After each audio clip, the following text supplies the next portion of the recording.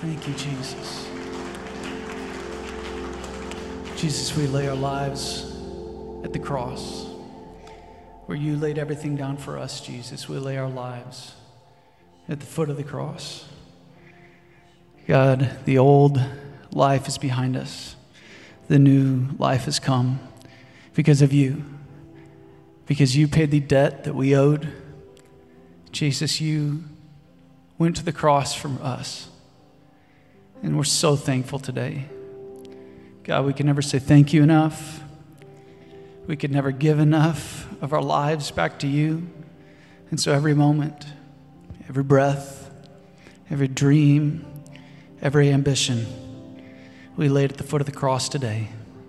In Jesus' name, amen. Amen. Let's give our God a hand, church. You can be seated. Good morning. How you doing this morning? Praise the Lord. Hey, how about in Jesus' name, may chains fall and fear bow, right? In Jesus' name. So glad to have you this morning. If you're a regular attender, a member, we'd love to see you today. If you're a first-time guest, we love you today. So I would invite you, if you're a first-time visitor, or maybe you haven't been here a while and you have updated contact information, there is a card in front of you. We call it the connection card.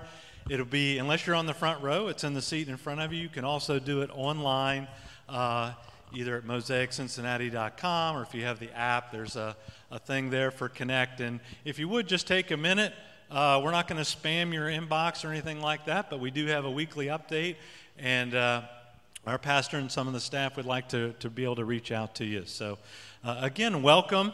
You know, this is the house of the Lord, not because of the sign on the building, but because we have made the Lord welcome here today. We are focused on Jesus and our Heavenly Father. So let's just pray real quick. I would also just remind you that you can give either out front with the ushers, or there's a donation box out there. You can also give online. And I do want to just pray a blessing upon any giving today, which we encourage you to do. So, Father God, Lord, we thank you that you are the giver of all good gifts. Lord, I was reminded this morning of the song that many of us may have sung growing up, where it started off that, praise God from whom all blessings flow. And God, you have provided us with many blessings, with work and with provision. Lord, that you meet all of our needs and so many of our wants. Today, God, as we give to you, Lord, as we give tithe, which you said belongs to you, and as we give offerings, God, as a blessing back to you, we ask that you would bless them. Bless them for your kingdom and your ministry, and also for those who give them today. And I just invite everyone to say with me, in Jesus' name, amen. Amen. Blessings. And then you break it out into the different units, 320 and 5, and then you break out the bottom units, 10 and 15. But all you actually have to do is multiply this 5 by that 5, and then multiply it by the 2. But that's not the way they're doing it anymore. If you looked at the book, you would have seen. You break it out into these different units and quadrants. It worked when I was a kid. Well, they want to do it now this way, okay? It's more organized information, I guess. This isn't organized. 3,000 makes no sense. If you have a kid in school, you know what we're talking about, right? There's some new things. Man, back when I went to school, it's like memorize your multiplication facts, and you memorize them. Now it's like, I got to do this and fill this box and this box. There's new ways of doing things all over the place, right? Can you even imagine how fast things are changing?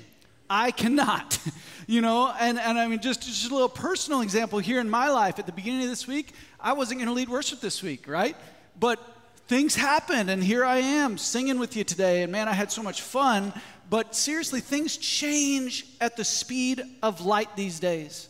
Things change all the time. But long before we hit technology, and long before we got into this new age of things just moving so fast, God came. He sent his one and only Son flesh and blood, to die in your place and mine on the cross. And he came to do that, to make all things new, beginning with your heart and mine. And so today we're going to get into a new series. You guessed it. It's called All Things New. And so if you could grab your notes right there by you on a seat close to you. If there's not one close, just get up and go get one. They're all around you. And we're going to jump right in. And the first blank in your notes today is called I Need a New Heart. And so this week and for the next 3 weeks, we're going to be in this series, All Things New. And each week we're going to tackle a different area of us. Jesus said to love the Lord your God with all your heart, all of your mind, all of your soul, and all of your strength. And I really believe that Jesus wants to make all of that new in you and me. And so we're going to look at some really practical ways over the next few weeks how Jesus wants to make all things new. In Psalm 51, this is the star of our story today, King David. He's a key figure in the Old Testament. He penned these words, Psalm 51, create in me a clean heart, O God. Renew a loyal spirit within me. Do not banish me from your presence, and don't take your Holy Spirit from me. If you ask me, that's a very desperate, almost a guttural prayer. And we're going to unpack some of the things that were happening in David's life this morning that led him to pray that prayer. But this is such a key prayer for each and every one of us, because every single one of us, no matter how long we've been in church, no matter how much we want to serve God, there will come a time in our life, or there has come a time in our life, where we are driven to our knees to pray a prayer like this and to cry out to Almighty God, God, create in me a clean heart. You see, for David to want a clean heart, it would imply that he knew that his heart wasn't clean. He needed a new heart. I was really young. I can't even remember how old I was, but it was the first time I can remember getting caught not telling the truth about something. And like I said, I don't even remember what I did, but I know that I was intentionally and knowingly deceitful. Now, this is a little close to home because my parents are with me today, and so they're the stars of this story. Because I got caught, like I said, I don't even remember why, but I remember how it felt. The conviction that I had done something wrong was like tangible. It was like dripping in the room, and I felt it all over my body. Have you ever been there? And so in our garage growing up, classic garage, tool bench over there with the vise, with the red vise. You know, anybody's dad have the vise mounted to the tool bench? And I remember hanging on the wall of the garage for some reason. Who knows? I don't know who put it there or why. Maybe it's just some subliminal messaging by my parents, but there was this cheesy green poster with a puppy on it that was like into something that he shouldn't have been into. And there was a quote on that poster that said, faithfulness is doing right even when no one is looking. And so as my dad had this fatherly conversation with me, right, shining a spotlight on what I had done wrong, and now how I had not been truthful, and how I did something that I knew was not right, he referenced this poster. Faithfulness is doing right even when no one is looking. So I can't even remember what I did, but I remember the feeling. And maybe you can think back to a time in your life when for the first time you were confronted with the fact that you were doing something wrong. Maybe it wasn't even somebody that told you. Maybe you remember the first time your conscience told you that something you did was wrong. Maybe you remember the first time you got caught. Maybe you had never even been to church before, and no one had ever told you that something was wrong. But when you did it, you had this feeling deep in your heart, deep in your gut, that what you just did was wrong. And maybe you even felt it was wrong, but those in charge of you just looked the other way. Listen to what it says in Romans 2:15. It says, for their own conscience and thoughts either accuse them or tell them that they are doing right. Man, there's a ton to unpack in Romans, but in this particular passage, it was basically saying that even when no one told you what was right or wrong, that God has put something inside of you called a conscience that is almost like a compass pointing you in the right direction. And so maybe as you begin to grow up and you begin this slow slide towards believing that certain behaviors maybe weren't as wrong as you originally felt. And then we arrive in adulthood, right? And especially now in our culture and our society today, there isn't much room for talk of right and wrong anymore. And so it's kind of funny and it's kind of light, and you laugh about little Joe getting in trouble and the puppy on the wall and the poster, and yeah, we all been there, right? It's another thing to talk about adult-size mess-ups. Those kind of mess-ups, those kind of impurities that rear their head in our life, that don't just take a little 5-minute fatherly conversation to fix, but have lasting repercussions, not only in our life, but in our family's life and in those that we love and hold dear the most. And so King David, the star of our story today, he messed up big time. If just a little refresher on King David, he was a shepherd boy. He was out in the field. He was the youngest of all his brothers. While he was out in the shepherd field, he did amazing things, like he killed a bear, he killed a lion, he defending his sheep. So this guy was a stud. And so he shows up in the battlefield. He defeats Goliath when no one else would face Goliath. Then he goes into exile. He's on the run. He has great friendships, like with King Saul's son, Jonathan. He's on the run. He's doing the right thing, even when it's hard, even when he had chances to take revenge on King Saul, who was trying to kill him. He didn't. He was a great man. But in his adulthood, after he became king, after he tasted some success and prestige, King David became lax. And he wasn't where he was supposed to do, and he wasn't doing what he was supposed to be doing, and he was not busy, which is a horrible place to be. It's a horrible place to manage our hearts that naturally bend unpure when you're not busy. So in 1 Kings 15:5, listen to this just one verse account of David's life and think about yourself through this lens. It says, "For David had done what was right in the eyes of the Lord and had not failed to keep any of the Lord's commands all the days of his life." Don't you wish we just put a period there? But there had to be the little dash. There has to be the dash. And it says, "Except in the case of Uriah the Hittite." Man. It's almost like that championship run that you're like, man, this is just good. This is just too good to be true. My team's winning. What was the girls' basketball team a few years ago that just didn't lose? And they just kept going and kept going. And people are like, maybe they'll never lose until they lost. And King David, he had this amazing run.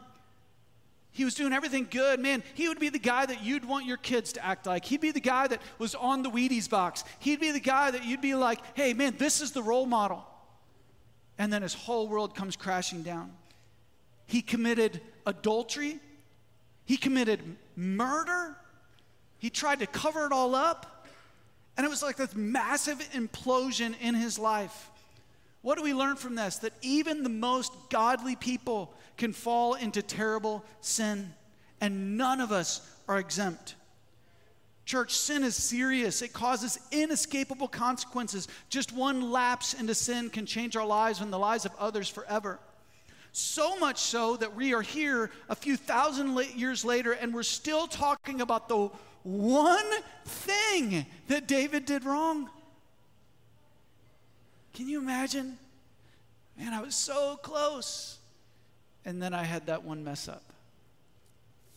But the redemptive story for us today, and this is the kicker, because man, I didn't call you to church today just to make you feel bad. That is not the point of this. And maybe you're sitting there, you're like, man, Joe, this is already heavy. And it's like, and I'm like, sorry to be the bearer of bad news, but man, the gospel is really clear that we've all fallen short of God's perfect ideal. And so the redemptive part of this story for us today is David's response in Psalm 51. But the key word as we look through this today, and the lens that I want you to look through, is that this is about my heart It's not about my spouse's heart. It's not about my son or daughter's heart. This is about my heart, me. And so when we listen to this today, I don't want you thinking, man, I wish that my son was here today, or I wish my spouse was here today, or I wish my dad or my mom was here today. Man, this is for you. This is for me.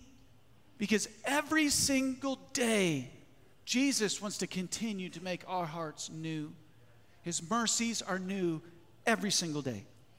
And so, how do we get a new heart? Number one, in your notes, the first thing that we learn from Adam is to, number one, admit I need a new heart. We got to admit that we need one in the first place. In Psalm 51, 2-3, David says this, wash me clean from my guilt, purify me from my sin, for I recognize my rebellion, and it haunts me day and night. Man, that line, God, I recognize the fact that I have been rebellious, is so key to beginning a new life. To get to that place where all things become new. I can't act like nothing is wrong. And maybe you can think to yourself, well, Joe, most things are in line. I've done good. But man, when you really lay your head down on the pillow at night, when everything gets quiet, you still feel this hole in your heart. And you start to play these games in your head like, well, I'm not that bad of a person, right? And you start to compare yourself to everybody else you know in your life, and you're like, man, compared to them, I am awesome.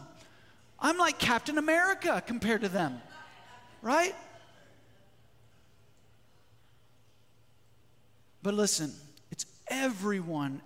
When we start to play that game that everyone else has the problem, that everyone else, man, these people need to hear this, that's an even bigger reason for you to need a new heart. Why? Because when people have done things wrong to you and your life is just full of how people have treated you wrong, offense starts to rot your soul.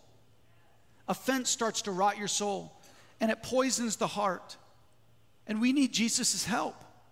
And so even if you're the one that's been hurt by other people's sin, you also need a new heart. Recognition is the first step. Galatians 2:21, Paul says this. He says, I do not treat the grace of God as meaningless. For if keeping the law could make us right with God, then there was no need for Christ to die. This is a big verse. And translated into our vernacular, what does that mean? It means if you could have fixed your life yourself just by doing the right things, then you would have done so a long time ago. Can I get an amen? Man, if I could have fixed myself, if I could have cleaned myself, if I could have made everything right again, if I could have gotten myself to the place where I lay down to sleep at night and I'm good, and there's no questions in my heart and there's no hole in my life, if I could have done that by myself, I would have a long time ago. But the fact is that you and I needed Jesus. We needed him to go through the cross. We needed him to pay the debt that we owed. And so I love what Paul says. I do not treat the grace of God as meaningless. Man, when we completely disregard the fact that I need a new heart, and we say, man, I just hope that everybody else gets it together, then what we do when we do that is we treat the grace of God as meaningless, because you're saying with your actions and your attitudes that it's not for you. God has always cared about your heart. Jesus either died for a reason or he didn't. He died for the world, not just some people, for you and for me, and we all have to recognize our need. In Ezekiel 36:26, God says it like this, and I will give you a new heart, and I will put a new spirit in you, and I will take out your stony, stubborn heart and give you a tender and responsive heart. Who is the I in that verse? It's God.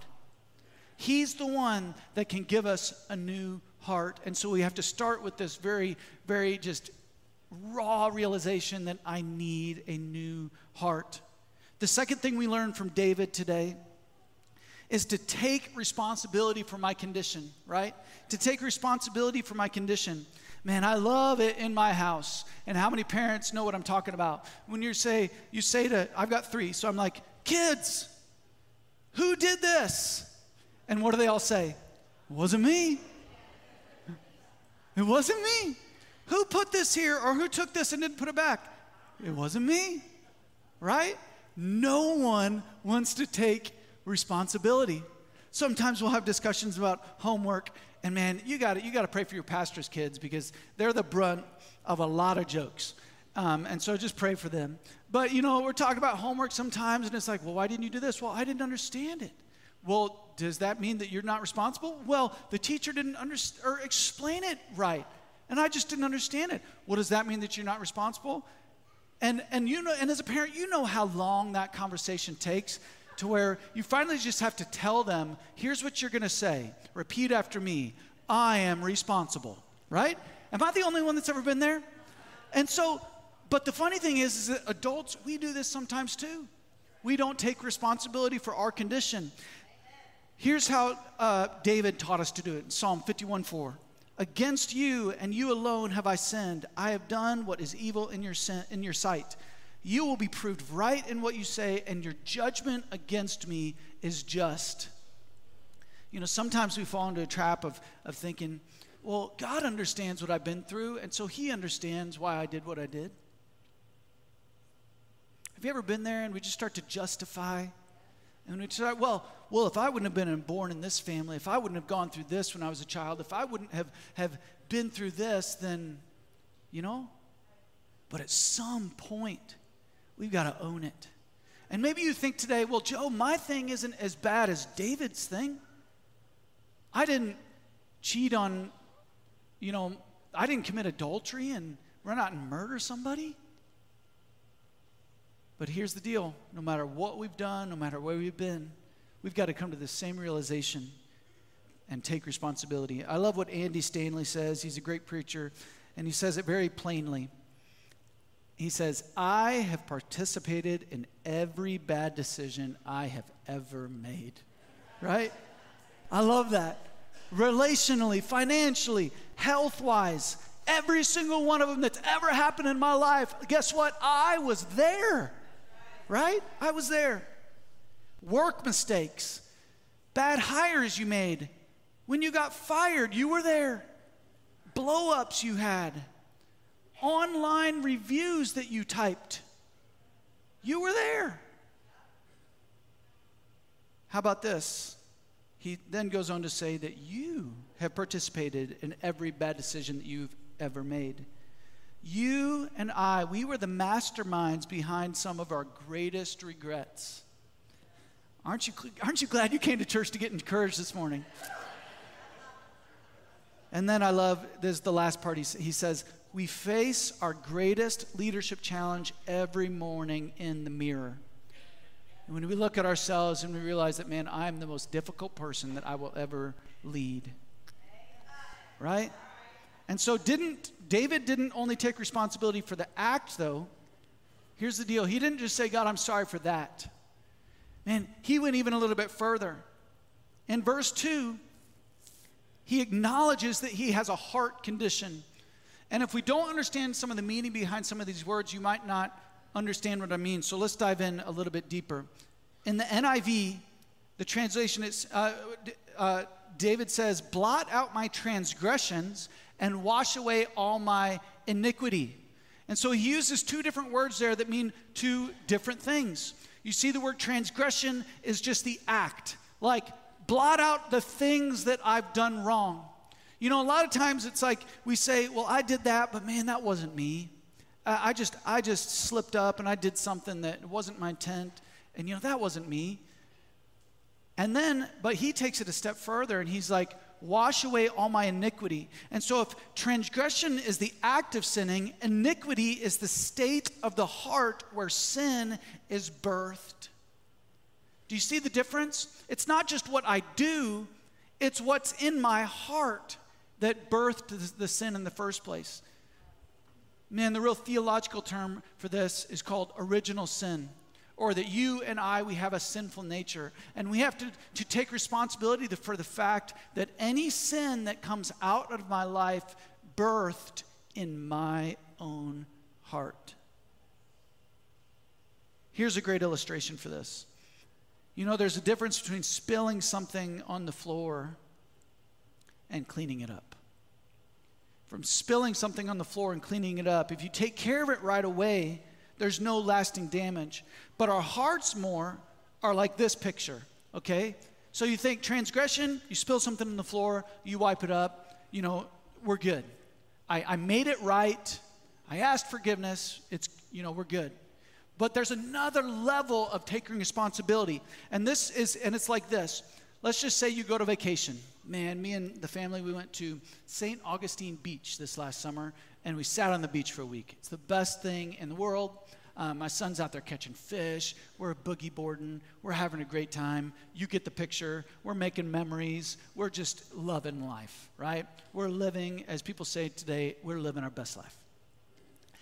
So just imagine we come home, we drive the 20 hours all the way back to where we lived then in Illinois, and we're still on that high, even though the drive was long and your body hurts and you're sick of sitting there and you've eaten too much sunflower seeds and drank too much Dr. Pepper on the drive. It's like, man, I finally got home and I just get to sleep in my own bed. How many of you love that feeling? And so you walk up to the door and you put the key in the door and you unlock and you step in and you're like, something ain't right. Something ain't right. Lo and behold, some pipe has been leaking and busted. Dishwasher, this is hypothetical, it didn't happen to me, but I have friends who it did. And the whole entire house is completely flooded, and it's been sitting that way for a week or more. Can you imagine? And this isn't one of those, extreme makeover home edition where they come in and you just mop it up and you do this and you do that and everything's all right. No, this is like a complete gut. Every single thing is soaked and damaged and mildewy and gross. And the only way to take care of it correctly is to tear the whole thing down and start over. It is so irrehensibly damaged that there's no other option but to just say, light a match. It's over. We're going to just start over. This is the kind of picture that David's talking about. God, don't just take away the bad act that I did. Fix the core of what has happened in my life, because sin has so utterly soaked me that I don't just need a quick paint job.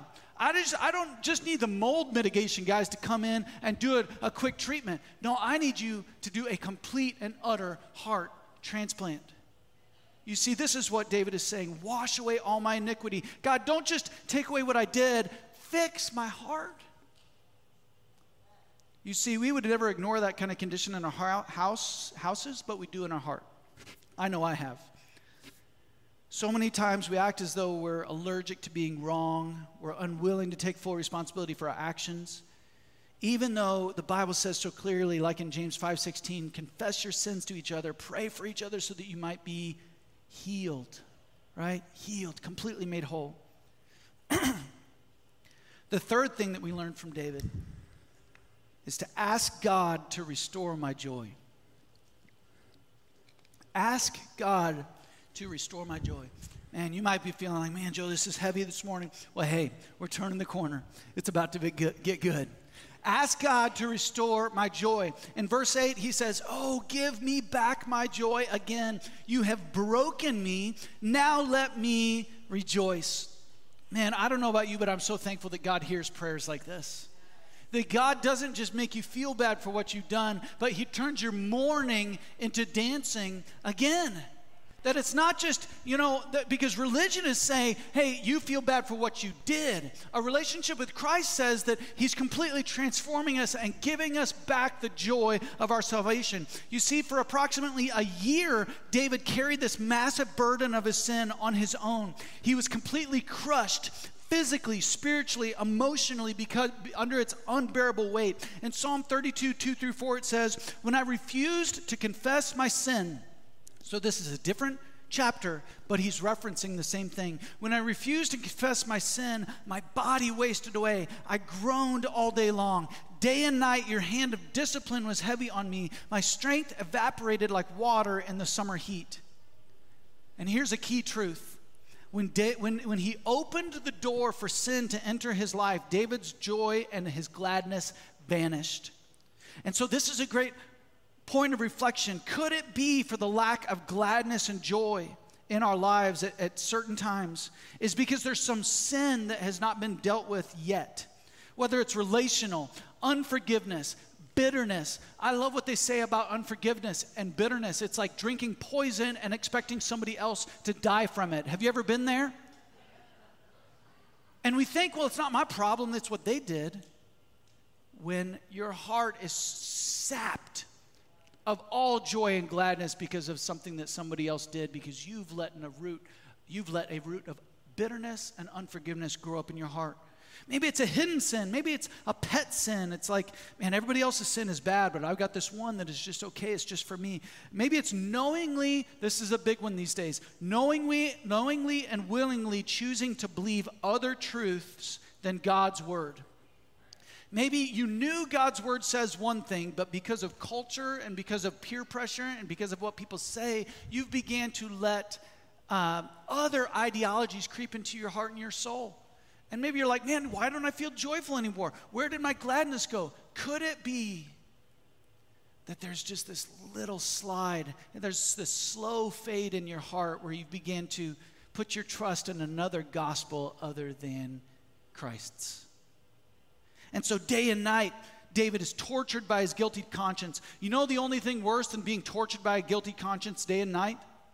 When your conscience becomes so numb to sin that it doesn't bother you anymore. And you know there's something out of place, like, man, something's wrong in my life, but you become blind to the sin that is kind of rotting in your soul. Man, I've been there. And so no matter where your conscience stands, whether you feel numb this morning or whether you feel just like David, that there's this heavy hand on you and it's just crushing you, the answer is still the same. Run to Jesus. He wants to give you back your joy. He wants to make your life new again. He wants to completely transform you. Man, have you ever got your joy back? And it's like that favorite song that just makes you get a little, lift in your step comes on in the background, and there's no music playing, but man, you've got your step back, you've got your joy back, and you've just, like a weight has been lifted. That's what Jesus wants to do for you today. Radical restoration of joy. The fourth thing that we learned from David is that we need to ask God straight up, God, don't just fix me for today. Don't just do a little shift in my heart. God, I need you to radically renew my heart and my spirit, right? So here's our text. We land finally in our text for today. Once again, Psalm 51, 10 through 13. Create in me a clean heart, O God. Renew a loyal spirit within me. Do not banish me from your presence. Don't take your Holy Spirit from me. Restore to me the joy of your salvation and make me willing to obey you. And then I will teach your ways to rebels, and they will return to you. Man, aren't you glad that we serve a God who listens to prayers like that? Who listens to prayers like that? Because, man, when I read this verse, I'm like, man, David, I don't even know if he's really that sure of himself. And that's okay. Why? Because he's saying, make me willing to obey you, God. Make me. Take over my will. Take over my thoughts. Take over my life. Radically transform me and renew me. Make me willing to obey you. Restore the joy of my salvation. You see, David's depraved heart had caused him to do irreversible damage to himself and others.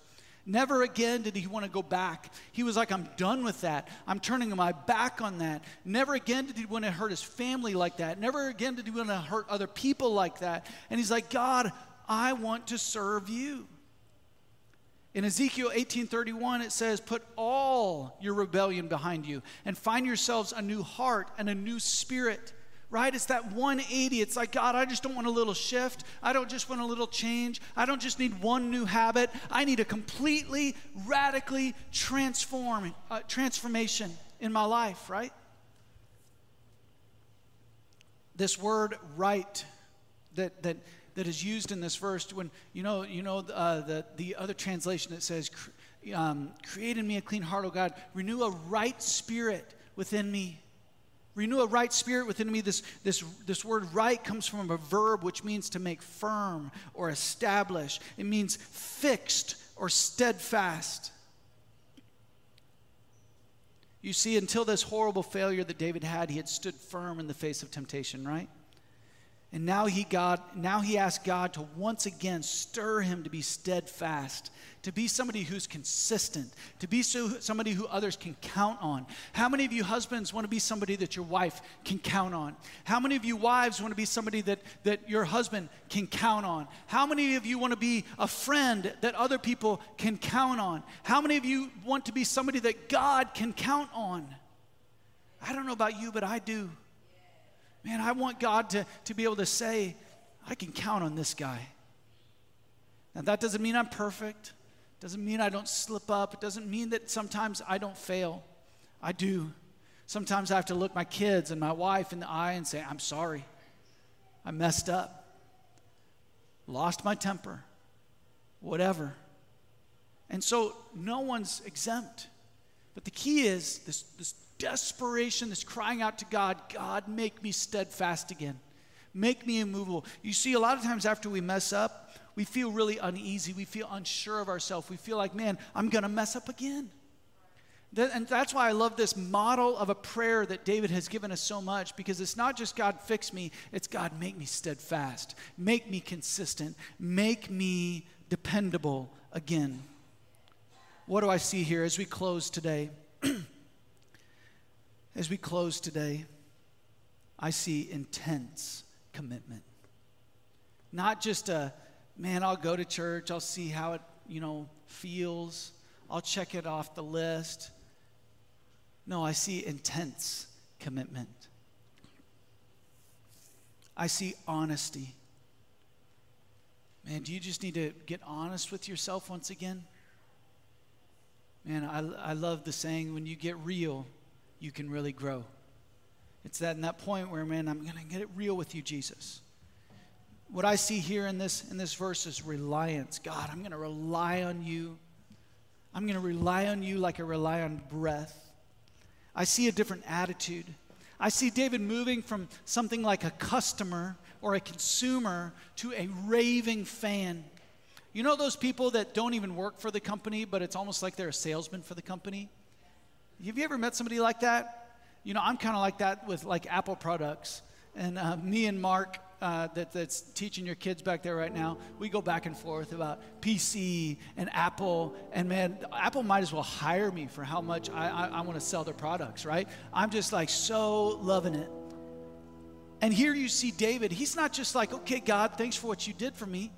He's like, I'm going to teach your ways to rebels, and they're going to return to you. Right? It's this total transformation, this total renewal of his heart. And then you see him say, don't take your Holy Spirit from me. There was this yearning for God's presence. There was this yearning to be new. There was this yearning that, man, God, I can't do this without you. And so where are you at today? Maybe you need God to just break something in your life and give you back the joy of your salvation. Here's my heart for you. Not that you come in today and feel bad about sin, which there's a portion for that. We see David felt bad about sin, but that's not the end goal. The end goal is for you to leave today with the weight lifted because of what Jesus did on the cross. To walk in joy and freedom this week, because that's what God can do. Man, maybe some of you have kind of lost faith that God can do that for even you again, for even me. That God can take a cold heart, a stubborn heart, and make it tender and responsive again. Church, Jesus can do it for you. Yes, your situation. Yes, your mess up. Yes, your failure. He can give you your joy back. He can lift that weight. 1 John 1:9 says, if we confess our sins, he is faithful. We sang that song this morning. He's faithful. He makes mountains move, right? He makes prison walls fall. He's faithful and he's just to forgive us our sins and to cleanse us from all unrighteousness. Church, person, individual, family, Jesus wants to show up for you and make all things new. And so stand with me today. We're going to just sing the bridge of this song one more time, just together in just an attitude of response and saying, God, do this in my life. Make all things new. Everything's on the table. Jesus, I'm completely surrendering. All things I put in your hands. Forgive me. Church, let's cry out to God. Create in me a clean heart. Restore unto me the joy of salvation. Make my heart willing to obey you. Amen. Let's sing this together. Amen. Thank you, Jesus. Jesus, you change everything. Chains. Amen. Invite him, church. Fear, bow here and now. 'Cause Jesus, you change everything. Lives heal, hope found here and now. Jesus, you change everything. Chains Lift your voice. Come on. fall, fear, bow here and now. Jesus, you change everything. Lives heal, hope found here and now. Jesus, you change everything. Chains fall, We lay our lives at your feet, Jesus. bow. Everything, God, we surrender to you. We cry out in repentance today. We need you to make all things new. Amen. Lives heal, Hope found here now. amen. Jesus, you change everything. Amen. Church, this might be a turning point for you. And so I just encourage you, if this is your first time to give your heart and your life to Christ, if you say, Jesus, I'm here and I need that. I need a new heart. I need a new mind. I need a new spirit today. I want to be forgiven. If everybody could bow your heads and close your eyes, if that's you today and you're desperate for a change, I'd like you to just raise your hand to heaven as a sign saying, God, this is you engaging and saying, God, I'm here. My life is in your hands. I give everything to you. I want a new heart. I want a new mind. I want everything you have for me, God. Amen. Thanks for raising your hand today. Right there where you're at, pray a prayer just like this in your own words. God, I give you my heart. I give you my life. I believe that you died for me on the cross. I believe you rose again on the third day. And from this point forward, I need a new start. I need a fresh start. God, I need you to change my heart. Change my heart. I want to follow you the rest of the days of my life. In Jesus' name, amen. Man, amen. If you put your faith in Christ today, it's a new start. And so I want to encourage you to do a couple things. Go home, get on a reading plan.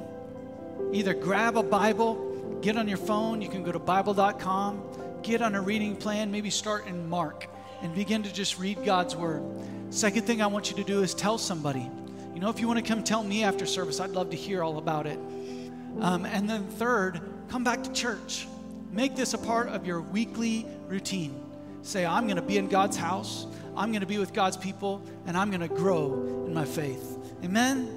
Amen. If you do those things, and then as opportunities come up, you jump in a group, or you jump at other opportunities to grow. You jump in a class. Man, just wait and see how God is going to shape and mold your life. Amen? And so I'm going to pray one last prayer blessing over you. And if my board of directors, if you're here and you're on the board today, if you could just come up across the front. And if you need prayer, they're available to pray for you for anything. Even if it's completely unrelated to the message today, come get prayer. And we'll be dismissed today. God, I thank you so much for being here with us today. God, I pray for for every single person here, that you bless their family life, you bless their work life, you bless just every facet of their life in Jesus' name, and that we can give honor and glory to the one who deserves it, the King of Kings, the Lord of Lords. We just want to honor you with our life today. In Jesus' name, amen. Amen. Be blessed. Thank you for being at Mosaic. We'll see you next week.